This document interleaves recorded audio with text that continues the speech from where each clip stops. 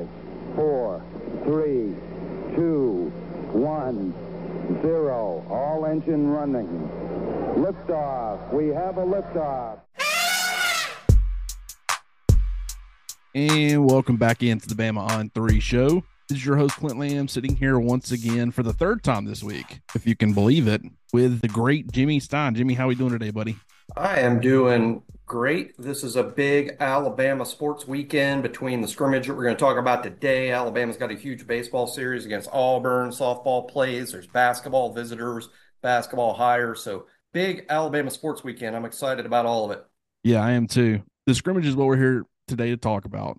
We wanted to preview it a little bit. This episode, it's not just about the scrimmage. Yeah, I think people can get value out of it after the scrimmage on Saturday, but I think we'll be talking a little bit about certain aspects of the scrimmage and kind of what to look out for, what we're looking out for, hoping to see. And really, let's just go ahead and dive right into it, because that's exactly what I'm going to ask you first. You know, going into the second scrimmage, we learned quite a bit last week, I feel like, about certain things.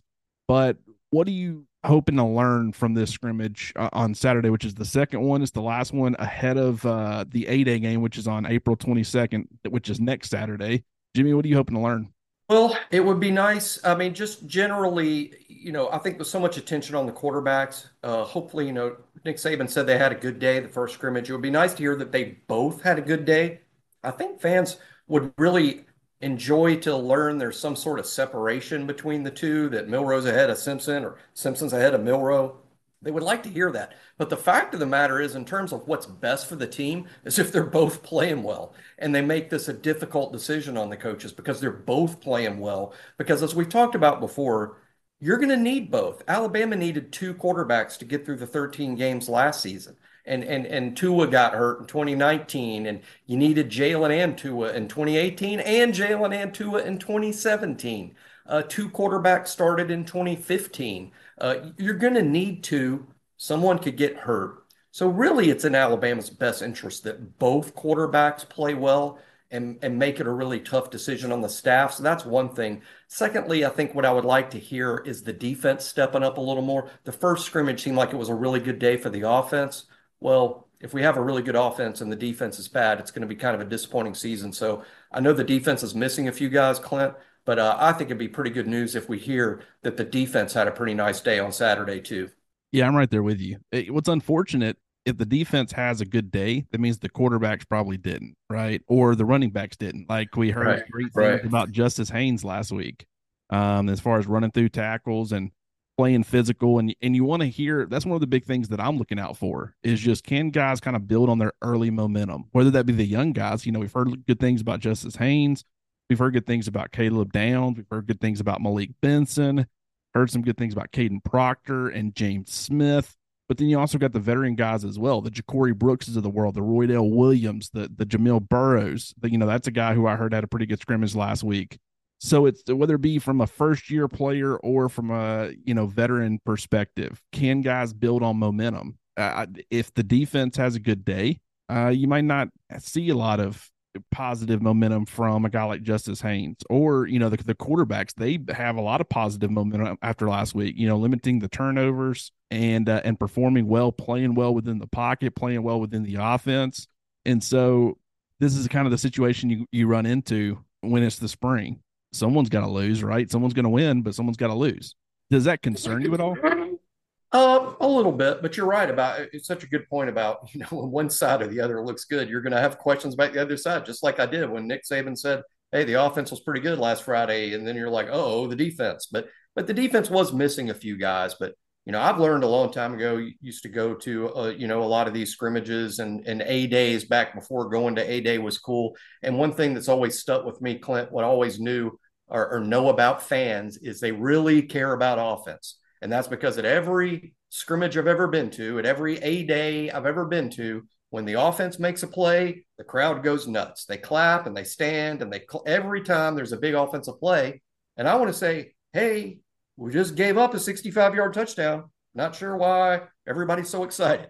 But every scrimmage is a little give and take. A good play by one kid is a bad play by another. That is definitely the case.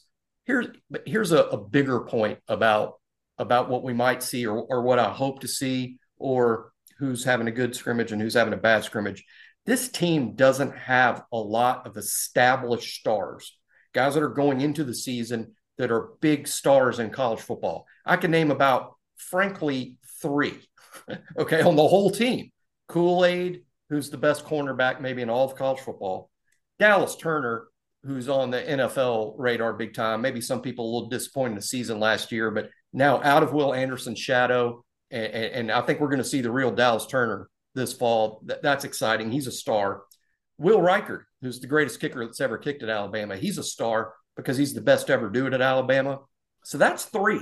But that's really it. I think we know, Clint, me and you, and I think a lot of our listeners, we know that we have other really good players. 2 are offensive linemen. I think we know that J.C. Latham and Tyler Booker are great players up front. They're great.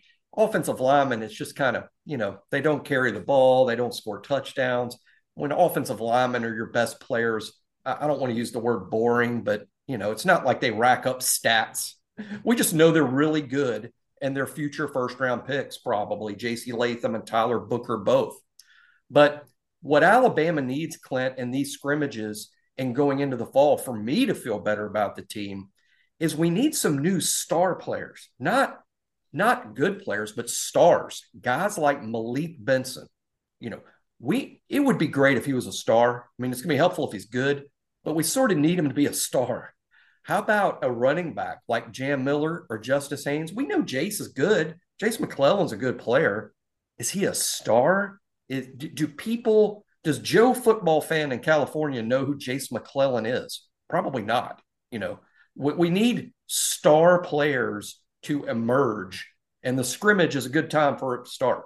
Absolutely. Yeah. And with the scrimmage, I would love to see hustle and effort, right? You play how you practice. And you would think that with the way that Alabama has come up short the last 2 years, guys are playing with a little bit more of a chip on their shoulder. Now, I'm not saying that you have to have a Kool-Aid against Kansas State where he tracks backside all the way to the end zone and almost catches Deuce Vaughn as he scores a touchdown. I'm not necessarily talking about that. I'm talking about just guys. You don't see guys taking plays off and loafing around, especially young guys, because that's the big question that you don't know. And I mean, that goes for veteran guys as well. You can see certain guys taking plays off sometimes, and you want to see that kind of get cleaned up. But you also want to see those young guys, if they're coming in and they're hustling and doing all the right things, you at least know that if from a mental aspect, maybe they haven't grasped everything that they need to grasp, they're giving 110% effort on every snap.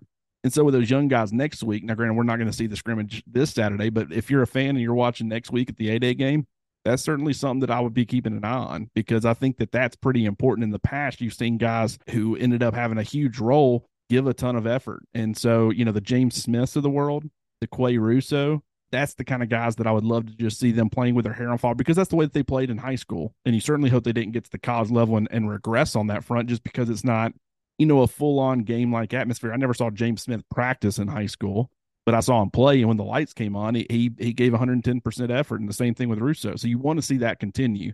And, I think that you've made some great points with the running backs and the star power. And it's not just running backs, it's receivers, it's tight ends. Who was the guy on the field? I would say Jahmyr Gibbs, probably. He's the closest that we saw. And I would say that he was a pretty darn good one too.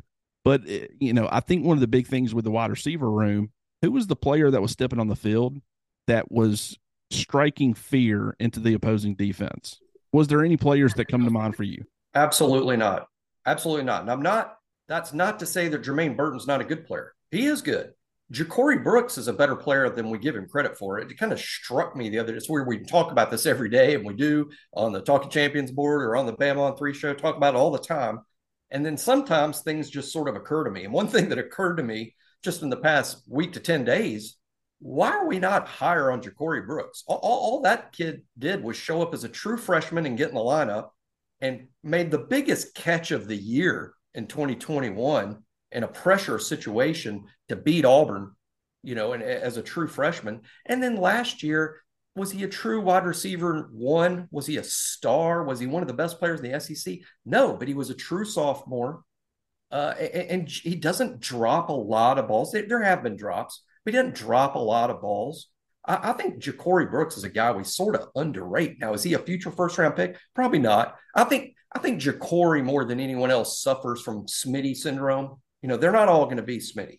They're not all going to be Ruggs. They're not all going to be Jerry Jeudy, Ridley, Julio, Amari Cooper. The list of wide receiver stars in the Saban era goes on and on. He's not those guys, so we don't think he's good. Well, there's a gulf between greatness and average. And a lot of good players are in that gulf, and I think Jacory is a good player. But do you have to game plan Jacory? No. Do you have to game plan Jermaine Burton? No. The Alabama freshman receivers last year, really impressive 4 freshmen. Kobe Prentice caught 31 balls. Isaiah Bond's the fastest guy on the whole football team. Kendrick Law, probably the best blocker at wide receiver, and he was a true freshman. So they're impressive, but do they alter game plans? Not yet. I hope that as a group, all 5 of those guys take a step forward and are 1 year better, but they're all made better because Malik Benson shows up and he's a star. And that's what I don't think enough people realize. Like when evaluating Bryce Young, I've seen a lot of draft evaluators look at him and say, look at that talent he had in Tuscaloosa. In 2021, maybe. And I mean, I think there were some deficiencies as far as his offensive line, but from a star power perspective, and I mean by like high school recruiting stars, sure, surrounded by a lot of talent. But anybody that watched Alabama, if you tell me Bryce Young was surrounded by talent in 2022, I'll show you somebody that hadn't watched a lot of film on Bryce Young, because all you had to do was watch. And there were limitations. Were there good players? Yes. Should Alabama have been better? Because, I mean, you got to think, even with how many offenses have good players everywhere? There's very few, which is why Alabama still was able to score a lot of points and have a lot of success on that side of the football. But compare 2022 and just a 2-year period to 2020 or 2019 or 2018. I mean, 2018, you had Tua Tagovailoa at quarterback, so you had a future number 5 overall pick in the NFL draft, but you also, I mean, you had Najee Harris in the backfield. That's a headache for opposing defensive coordinators. You had Jerry Jeudy. You had Jalen Waddle. You had Henry Ruggs. You had Devontae Smith. In 2018, you had Irv Smith Jr., a pretty dynamic tight end. Now, I think that, the tight end play, maybe not quite as good as Irv Smith Jr., but I don't think Irv was dynamic necessarily. I think he was a really good tight end. There's a reason he was a day 2 draft pick, 2nd-round draft pick. But, I think that a lot of his success came as a result of being a great complementary player and being a forgotten player because of all the other talent. But across the board, when you include Irv Smith, I think that the fact that you had to look at 4 future first-round receivers, a first-round running back, you're trying to figure out how are we stopping all these guys? And then you look at a tight end who's a very, very good tight end as well. It's like, well, we can't forget about this guy. Like, we're going to give attention to here and here. I mean, it was kind of like a pick your poison. This year, or this past season, it was kind of the exact opposite in a lot of ways. Like, there was nowhere where you looked and said, that's somebody that we have to take away. Now, granted, I would say Jahmyr Gibbs was the closest to that. It's just he was a different kind of player than what Alabama was used to having in the backfield. And the surrounding cast, I think he would have been a lot more effective had they had some guys who could complement that or at least take away some of the attention. And I feel like that is also a big reason why he kind of struggled. Yeah, one of my most controversial opinions, okay, if you don't agree with this, or a lot of people may not agree with it because it might be going a little too far, and I get that, but I think Jahmyr Gibbs almost personifies the 2022 Alabama offense. It's Gibbs that personifies it. And by that, I mean this. I think other than Bryce, he was Alabama's most dynamic skill player. I don't think anybody could really argue that point. I think he was Alabama's best playmaker, the most dynamic player. And if you had to game plan anyone, it's him. If you had to pay extra attention to anyone, it's him. But, and this is the big but, and he's a good player, and he's maybe a late 1st-round pick or early 2nd-round pick, which is amazing for a guy who's really a 3rd-down back to me, that he could go that high in the drafts because he's so amazing and so dynamic. Well, he's also a running back. And I think playing the traditional running back position in terms of quarterback gets the ball, hands it to the running back takes off probably between the tackles or bounces outside. The typical running back play, I'll go so far as to say Gibbs wasn't very good at all. He wasn't certainly the least effective of all of the Saban backs going back to 2008. I think we put a better back on the field doing typical running back things every single season better than Gibbs at that. And if you put Jahmyr Gibbs in the Tennessee Titans offense doing what Derrick Henry does, the Titans are going to go 3-14 and not make the playoffs. They're not going to be good. I mean, Gibbs is just not good at all in the traditional running back role. And by that, what I mean is he's not a tackle breaker. I don't think he dropped out of the womb a running back. I think what he is this unicorn who's a wide receiver that can play the running back position, and he can get away with playing running back. And all the things that he does to make a play almost comes from lining up in the backfield, creating mismatches. And then once he gets in space, he's completely dynamic. But in traffic, in a crowd, in the tackle box, totally ineffective. And I think that's why he personifies last year's offense in the sense he is a good player. He's going to go high in the draft. He's a talented kid. Anyone would want Gibbs on their team, but he's also a reason Alabama wasn't so good at running the ball on 1st and 10. And Alabama's going to put a better running back on the field this year than they did last year. So that's kind of how I feel about that. And I'll probably get some hate mail over it, but that's just how I feel.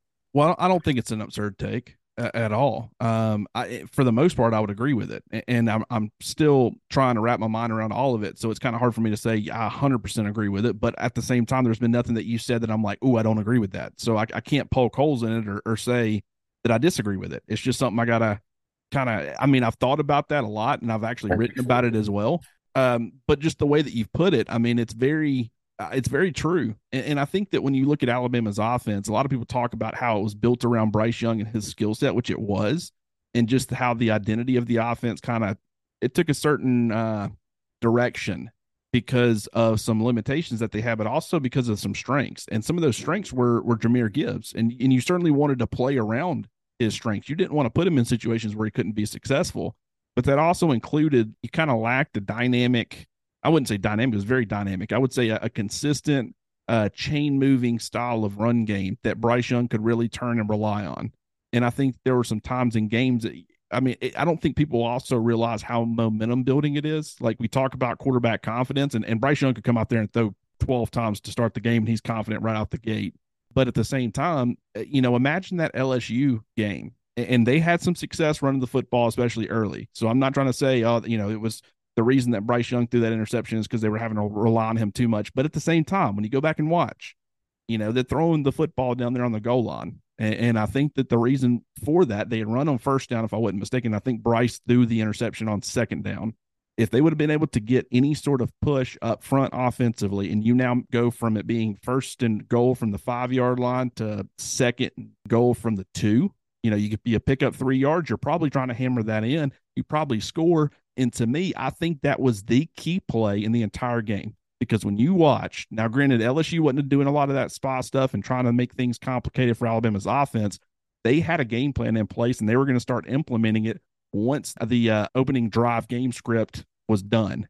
But at the same time, I think that throwing that interception, for whatever reason, Bryce Young has turned the football over before. It didn't affect him in that football game. Just the way the offense was operating on that first drive, you never saw it operate that way for the rest of the game. It felt out of sorts. Bryce Young, not only was he wasn't seeing stuff well, I feel like his accuracy was terrible when he would see it. He couldn't get the ball in the vicinity of the player that he needed to.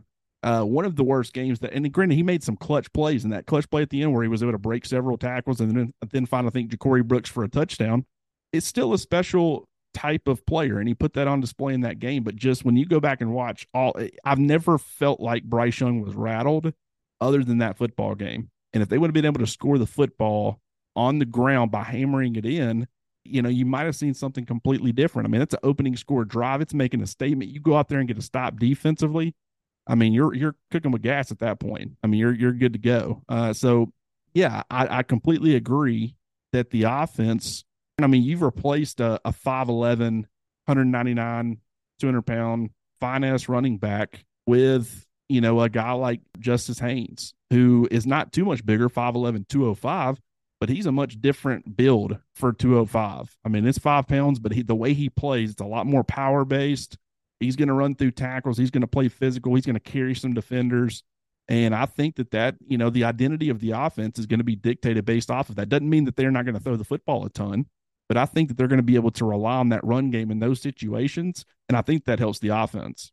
Yeah, Jace is better. I think, I just call it the 1st and 10 running game. When it's 1st and 10 and you got a tight end or maybe a tight end and an H, whether you're in 11 personnel or 12 personnel and it's 1st and 10 and you want to run the ball, I think Jace is an upgrade over Gibbs. I think Jam is going to be an upgrade over Gibbs and even Justice Haynes. They're just different style backs. Going back to that LSU play, you make such a great point on that.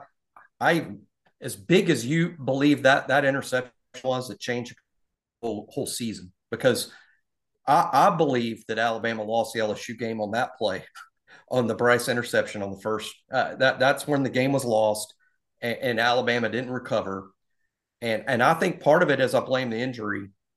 When I watch that play over and over, and I watch it so many times, I've convinced myself at one point in the play, Bryce has made the good decision to tuck the ball and run it in. He's going to do it. I think he would have made it. I think he would have. But his brain operates so quickly. And we saw from his S2 score this week exactly how fast enough. His brain operates really quickly. I think Bryce knew that I need to run this ball in. It's the best thing to do.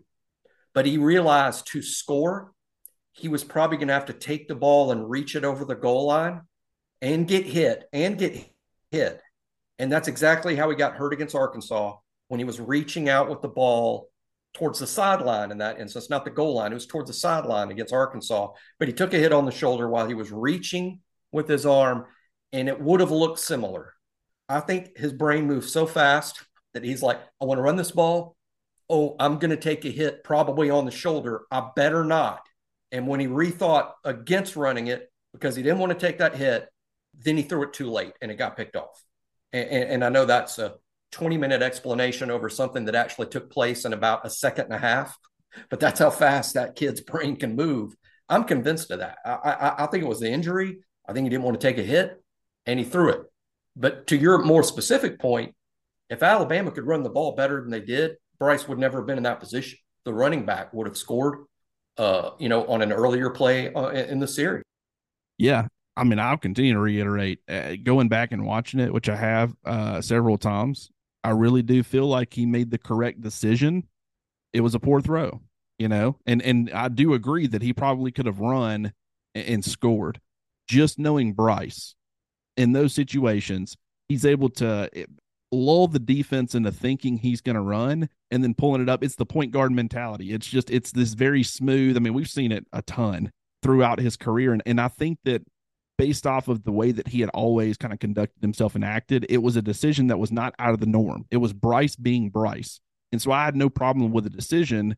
It was just you were right. It was a little bit late. If he leads him a little bit more, the throw is where, it was very un-Bryce-like. And that happens, but you're also 100% correct that he should have never been in that position. And past quarterbacks wouldn't have been put in that position. You know what it was kind of reminded me of? That drive against Texas A&M, where he ended up throwing an interception down near the goal line because they couldn't punch the ball in. And that's something that you dealt with Bryce Young as the starting quarterback in both years. And granted, some of that is the result of his skill set and the way that the offense is designed around that. But at the same time, you really wish, or I really wish, that they could have figured out a way to make more of a consistent run game work. What's interesting is that if the two running backs that they signed in this recruiting cycle would have been the backs they signed last year, because I know that there was some talk about Emmanuel Henderson playing some running back. I think the coaching staff a lot earlier than any of us had him pegged as a receiver. He's just not that, he's more of a slice and dice style of running back. And I think with where Alabama's wanting to take its offense, I don't think that's necessarily the guy they're looking at. Jam Miller, certainly so. They saw him as a running back. I did too. You did as well. 3 down. He was only, 190, 195 pounds coming out of high school, but he played with a lot of power. Definitely had the frame that you knew he was going to be able to handle more weight. But at the same time, when you look, if they would have gotten the 2 guys that they signed with this class, it's possible that they wouldn't have even pursued Jahmyr Gibbs. And, I think he was a great player at Alabama. And I know you do too. So this is not us knocking him. He was one of, if not the biggest playmaker on Alabama's offense other than Bryce Young. and he was a very important piece. Where would Alabama have been without him last year? Might have had a little bit more power element to its offense, but I mean, where's the dynamic playmaking ability coming from, right? So, it's kind of, there's two sides to everything, right? But we did get a question that I wanted to try to get answered before we hopped out of here, and we're also going to talk a little bit about the secondary. But it was an anonymous question. They didn't want their name. I followed up and asked if they wanted it mentioned. They said no, but they said, "Hey, fellas, can you answer this question on the next Bama on 3 show? Who do you think ends up being in Alabama's defensive line rotation? I feel like there aren't enough people talking about Damon Payne. He was good in his limited snaps last year."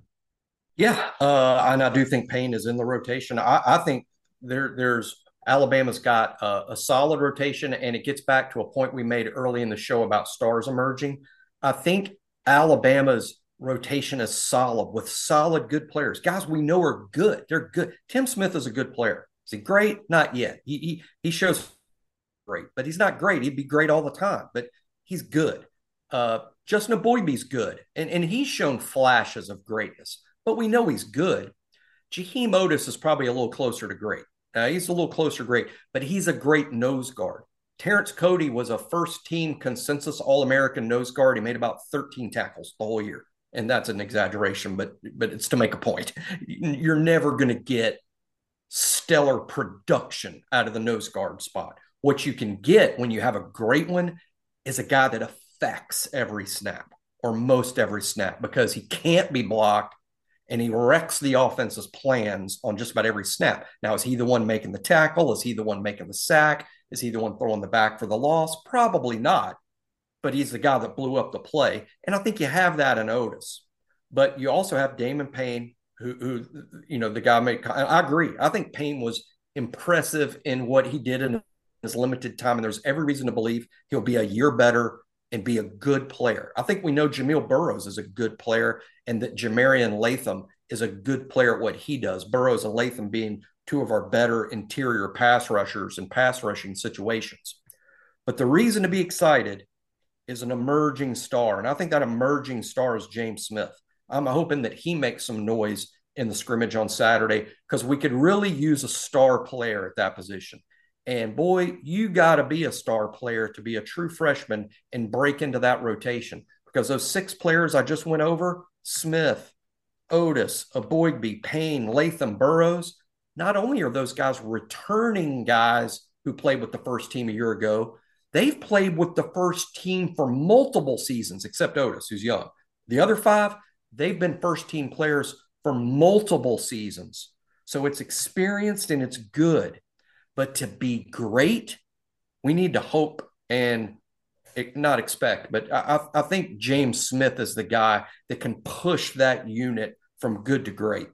Once again, I completely agree. And that's something that we've talked about. I did write an article projecting the defensive line snap rotation and the snap percentage for each of the top, 6 or 7 guys. And I do think that, typically Alabama's kept it around 6 guys in its defensive line rotation. Now, granted, you see guys like Justin Eboigbe fall out of it because he gets hurt. That presented more opportunities for Jamil Burroughs. It presented more opportunities for Jamarian Latham. So their snap percentage might start to creep up there a little bit higher. It would have been lower had he not gotten hurt. I would actually argue that Alabama last year, but the fact that they used so many outside linebackers, and that was really where a lot of their rotation came from, and the fact that they used a lot more of their nickel rabbits package with 2 outside linebackers on the field, the defensive line rotation, which we kind of predicted, but it suffered. When you actually look, I would say that they were rotating more like 5 or 4 or 5 guys. And I don't know if that continues. Like, I think they get back to more of the heavy nickel or the heavy fronts where they're using 3 true defensive linemen and 1 outside linebacker. But that's not a guarantee. We're just kind of have to wait and see how things play out. Because if Keon Keeley gets on campus and he's like a guy that you just can't keep off the field, it's not like Chris Braswell is going to sit on the bench, 90% of the snaps or 80% of the snaps. It's not like Dallas Turner is going to do that. So if Jeremiah Alexander or if, Pierre, so many different outside linebackers that if they prove that they're worthy of playing time, Alabama's going to figure out how to get them on the field. And so that's, we can't say definitively that they're going to be going back more to the heavy looks. But Jaheim Oatis is one who I think, the fact that he's dropped weight, he's going to see a much higher percentage of the snaps than he did last year. Justin Eboigbe, he was kind of flirting in that 50%, just over 50% range before he got hurt. Does that continue after the neck injury? I don't know. It's possible. I predict him to be 40% or more, him and Jaheim Oatis to be the only two, but that's kind of a TBD because of the fact that, you've got guys, you don't know exactly where they're at as far as their health is concerned. Tim Smith's going to be involved in the rotation. I've seen some people suggest, if he's not careful, he'll end up getting replaced. I mean, I doubt it. I mean, he's going to see his snaps. He might see a slight decrease in his snaps. He might get DJ Delled, which isn't necessarily a bad thing. Dell, I think, ended up playing maybe the highest percentage of snaps on the team outside of Byron Young as far as the defensive line is concerned. But he didn't start. He got replaced by a true freshman in the starting lineup. That could maybe happen to Tim Smith, but he's going to be in the rotation. Jamil Burroughs, think he's going to be in the rotation. Hearing good things about how he's been performing this spring. Jamarian Latham, that's another one, especially if Justin Eboigbe is on some kind of snap count or snap, pitch count or whatever you want to call it. I think he'll be involved, but James Smith is the one. And this is the way I'm going to start describing it, Jimmy. And this is both sides of the football. How many headaches do you got? The more headaches you got, the better you're going to be. If you got headaches on offense, if you got, Najee Harris and Devontae Smith and Jalen Waddle and Henry Ruggs and Irv Smith Jr. and Jerry Jeudy and Tua Tagovailoa at quarterback, you got a bunch of headaches for opposing defenses and opposing defensive coordinators. You're going to be really good offensively. The more headaches you got on defense, and this could be position group based, or could be, a collective unit. But how many headaches do you got? And I think you got a bunch of really good players, but I think Jaheim Oatis is a headache. And I think James Smith can be a headache. And when you describe it that way, that's kind of the picture that I think both you and I are trying to paint here, is that if he can prove to be ready, which we don't know if he will be, he might be ready for a small percentage of snaps, but not enough to make a significant difference in the outcome of a game. He can help win some games, but is he the one that's wrecking game plans, when you're playing, 20% of the snaps? Maybe not. But if he can prove that he's ready to handle a larger workload, kind of like Jaheim Oatis did last year, and he can be as disruptive as Jaheim Oatis was last year, and you've now got two of those guys. There were some inconsistencies with Jaheim Oatis. That was to be expected. There probably would be some with James Smith. But I think that you've got two potential headaches there, and I think they could give, opposing offensive coordinators a lot of problems as far as their scheme and game plan is concerned, and that makes the job of everybody else easier. If you've got the players out there on the edge, you're getting the complementary interior guys. Linebackers are going to be running free. We talk about how that play, it hadn't been as good as of late. You're going to have guys running free to the football, making a ton of plays at linebacker, and you're going to think they're all Americans. And a lot of that could be dictated based off of the performance of the guys playing in front of them. Oh, absolutely true. Absolutely true. And I love the headache thing. I'm definitely, I would say, stealing it. All we do is work together. So you're going to see it every time that I use it. You'll see it every time I use it. But no, I like it. It's a great description of what Alabama needs. I think those that are worried that we're not good enough are underrating how many good proven players that we have. But for Alabama to achieve great things, we need more headaches. We need more guys that the other team has to game plan against. They're like, well, we play good players every week in this league, but we don't see an Oatis. We don't see a James Smith. We don't see a Malik Benson or a Jam Miller. I mean, they need to be different. Alabama needs more guys to step up and be difference makers and headaches. But at the same time, there is an acknowledgement on our part. Alabama does have a number of good players. The defensive line is a super example of that. Several good proven players. But greatness, Jaheim Oatis, I think James Smith can get there. Some of the other guys are great in flashes. Tim Smith has made 5 or 6 spectacular plays in his career, but there's 5 or 6. Yeah, I'm right there with you, man. It's like we've talked about before. The complimentary side of things is great, but you need to have those guys who are causing the headaches and making opposing coordinators lose sleep at night, and that's just something that I don't think Alabama has gotten enough from their defensive line really since Quinnen Williams left. I would have loved to have seen, just imagine what Alabama's defensive front. Now, granted, Quinnen Williams was a good run defender, certainly good for his size. Was he that, space eating, Jaheim Oatis, Terrence Cody style of player? No, but just the disruptiveness is how he created for others. He didn't command attention due to his size. He commanded attention due to his quickness and his penetrating ability, and the fact that he could knife into the backfield. There's just he affected game plans in other ways, and it created for some of the guys behind him, or really just all over the defense. But I just would have loved to have seen a Quinnen Williams caliber presence on the interior with, a Dallas Turner, Will Anderson, and then you got Chris Braswell there on the exterior. Like, how special would that have been? It's unfortunate. That's how it works sometimes, though. But I think that Alabama's got, if Dallas Turner can prove to be the player that we all expected him to be last year, and Chris Braswell can be a really good player as well, which we all know that he's certainly capable of being, and a Keon Keeley ends up coming in there and makes an immediate impact, or ends up getting in the rotation, or one of these other just tons of outside linebackers who've got a lot of talent in their own right can step up. And then you've got James Smith maybe causing some havoc on the interior. I'll tell you what, this could be a very special defensive front. And that's after losing arguably the best defensive player during the Nick Saban era, and Will Anderson Jr. I mean, that's pretty crazy to think about, but that's where this group could be. Will it be there? We don't know. We'll have to wait and see how some of these guys progress, but a lot of potential there. That's going to wrap it up for today's episode. We only got a minute left, but Jimmy, I appreciate you taking time on your Friday. I know the listeners certainly do as well. Hopefully we can get back into the lab and talk on Monday. I'm excited that there's going to be more Bama on 3 shows. And like you said, we have, announcements to come. But in the meantime, there's going to be more Bama on 3 shows. And I'm looking forward to every one of them. I am too, man. This has been a lot of fun. It's always a lot of fun getting to talk with you.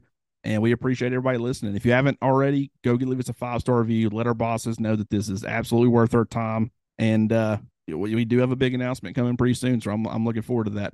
Once again, we appreciate you guys listening in. This is the Bama on 3 show, and I'm your host, Clint Lamb.